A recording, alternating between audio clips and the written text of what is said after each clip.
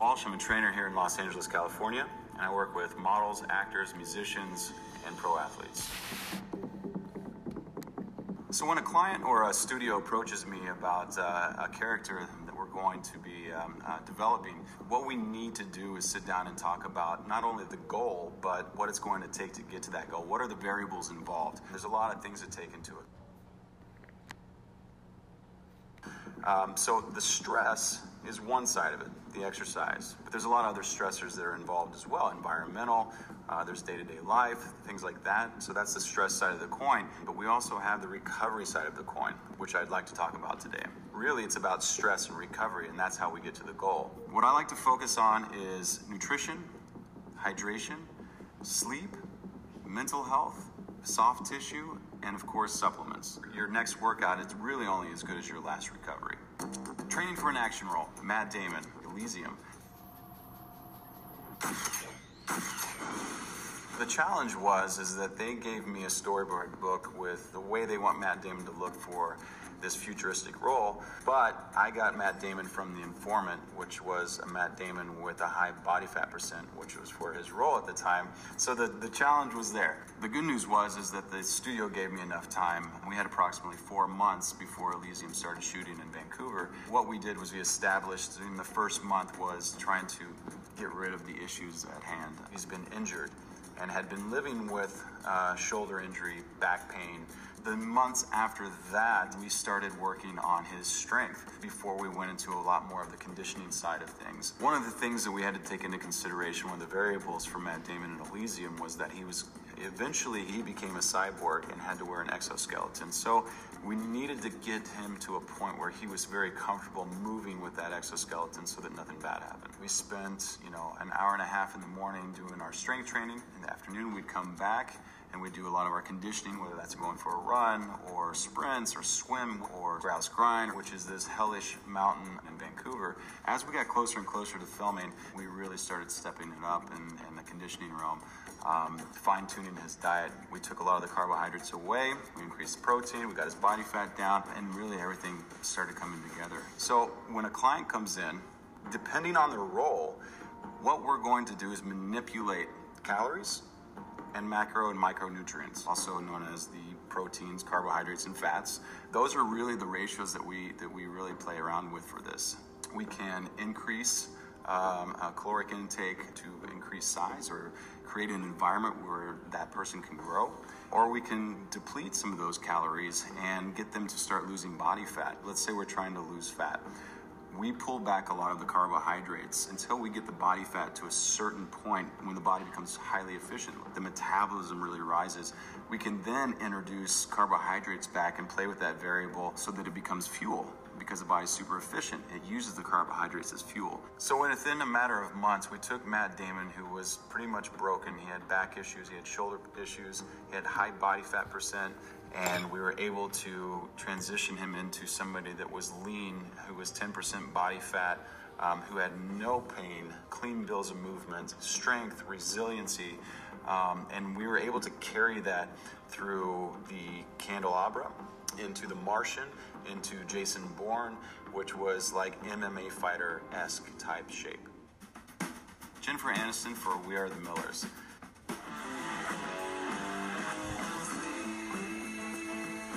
This was my first time that I got to train somebody for an exotic dancer, which was a lot of fun, especially because it's Jen Aniston. We wanted to, again, establish that foundation. There was some things missing. She had a little bit of a knee issue that we'd like to address. But then also being a dancer, we want to make sure that the mobility is there to make the moves that are needed for the role. The hip thrust is one of those essential exercises that we like to do, and I did with Jennifer Aniston because of the issue that she had with her knee. For Jen's workouts, we wanted to implement unilateral exercises. One of the best ones that we have is the single leg hip thrust.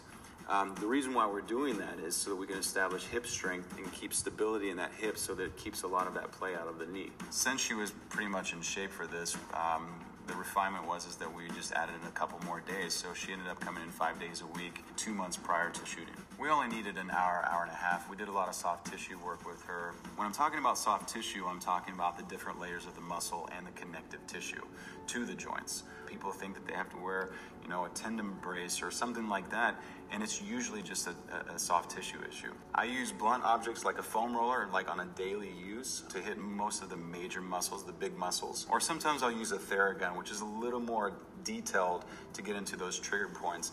I'm finding that the aches and pains and the issues that we're finding comes down to soft tissue. A lot of the training came down to, because of the knee injury that she had that we had cleaned up, but we wanted to reinforce those movement patterns as we put her on the climber, the Versa climber, for a lot of the conditioning, because there's zero impact. It's reinforcing movement patterns. Jen's a great client. She knows what she's doing. She knows about the diet and the nutrition, the recovery side of things. So I kind of just left that into her hands. I feel like, less information, the better response I'm usually going to get from the client. Firefighter role, Miles Teller and Only the Brave.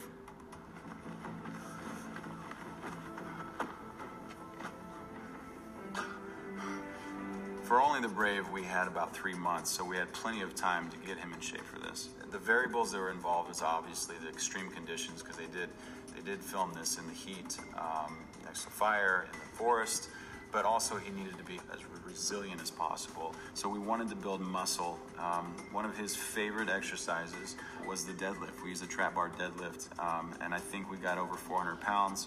It is absolutely one of the best bang for your buck exercises, as it utilizes everything in the body. That's going to give him the testosterone benefit that we needed. We amped up the days to about 4 days a week. Didn't want to overstrain him, overstress him. We just needed him strong and resilient. So adding an extra day is all we needed to do. Holy shit! What we wanted to do is really build muscle, which meant that we wanted to go ahead and supplement a little bit more than we would just during normal training. I use and highly advocate protein supplementation. Protein is essentially the building blocks of muscle. We want to recover, we want to put muscle on. Protein is essential. The next variable is hydration. Without proper hydration, the body doesn't work right. If you don't have the hydration, you're not going to get the results. A lot of times it's actually very hard for the brain to differentiate between hunger and thirst. A lot of times you're just dehydrated when you're fatigued. Drink some water.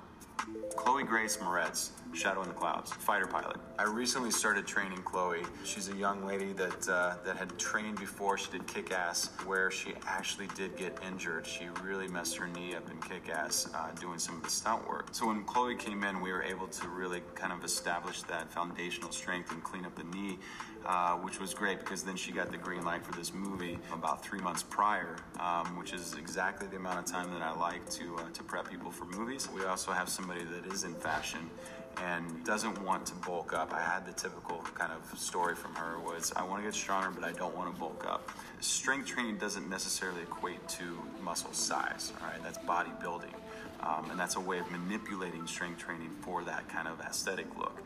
Strength training, the stuff that we're doing with them is, A, I've got to go through and I've got to fix a lot of the issues with her, and B, really try to prove to her that the stuff that we're doing is going to help her. And I did that by cleaning up her knee issue. She doesn't have the knee issue anymore. She was also never able to do a pull-up or a push-up. We would do everything from reinforcing her deadlift, her squat pattern. We did heavy sled work, lots of pull-ups. She's into the pull-up thing. Well, this is a multi-joint exercise. You can see the elbow to the shoulders, but also the core stability by keeping the knees up here. She's firing just about every muscle on the body. So when Chloe came to me, she couldn't even do a single pull-up. By the end of it, she was doing about 8 to 10 pull-ups. Really, we just did 1 hour a day, 5 days a week. I don't think we needed to do 5 days a week. She just loved the training so much that she wanted to do 5 days a week. It's one of those times when I didn't even have to request. She just wanted or demanded it. She was like, I'm getting stronger. I'm doing pull-ups. I'm doing push-ups. I'm pushing the heavy sled. I'm doing deadlifts, things that I've never done before. My knee doesn't hurt. I feel great. And I'm getting smaller. And it was amazing to watch this girl just like her brain explode. I think Chloe is very excited to try the stunt work. I know that there was a scene where she was falling out of the cockpit, and she actually had to pull herself back into this cockpit that's flying through the air. And I can hear everybody in the background in just complete awe that this young woman was able to fully pull herself back into a cockpit. It was pretty exciting. Jimmy Chin, free solo. Mountaineer, director, photographer. Jimmy Chin is one of my best friends, and he pretty much exemplifies what extreme sports is about. Extreme conditions, extreme types of movements. what I'm going to do is try to show and prove to him that there are elements within his body that become out of whack because of the types of sports, just like you would do with a professional athlete. You want to find and eliminate any of those potential issues that could become bigger problems, especially when he's on the side of a mountain. So my approach with Jimmy is really trying to keep his body as much in balance as possible. He lets me kind of have half of the workout where I get to do that refinement and pick on his weaknesses, and then the rest of it is how much can I kick his ass in the conditioning aspect. This is one of those cases where you don't have somebody that's coming in, 2-3 days a week. Jimmy's gym is the outdoors. We're talking about a guy that'll go out and he'll run 30 miles in high altitude. Usually what I'm trying to do is put some different types of stress on his body than he's used to. Usually that incorporates some sort of weight.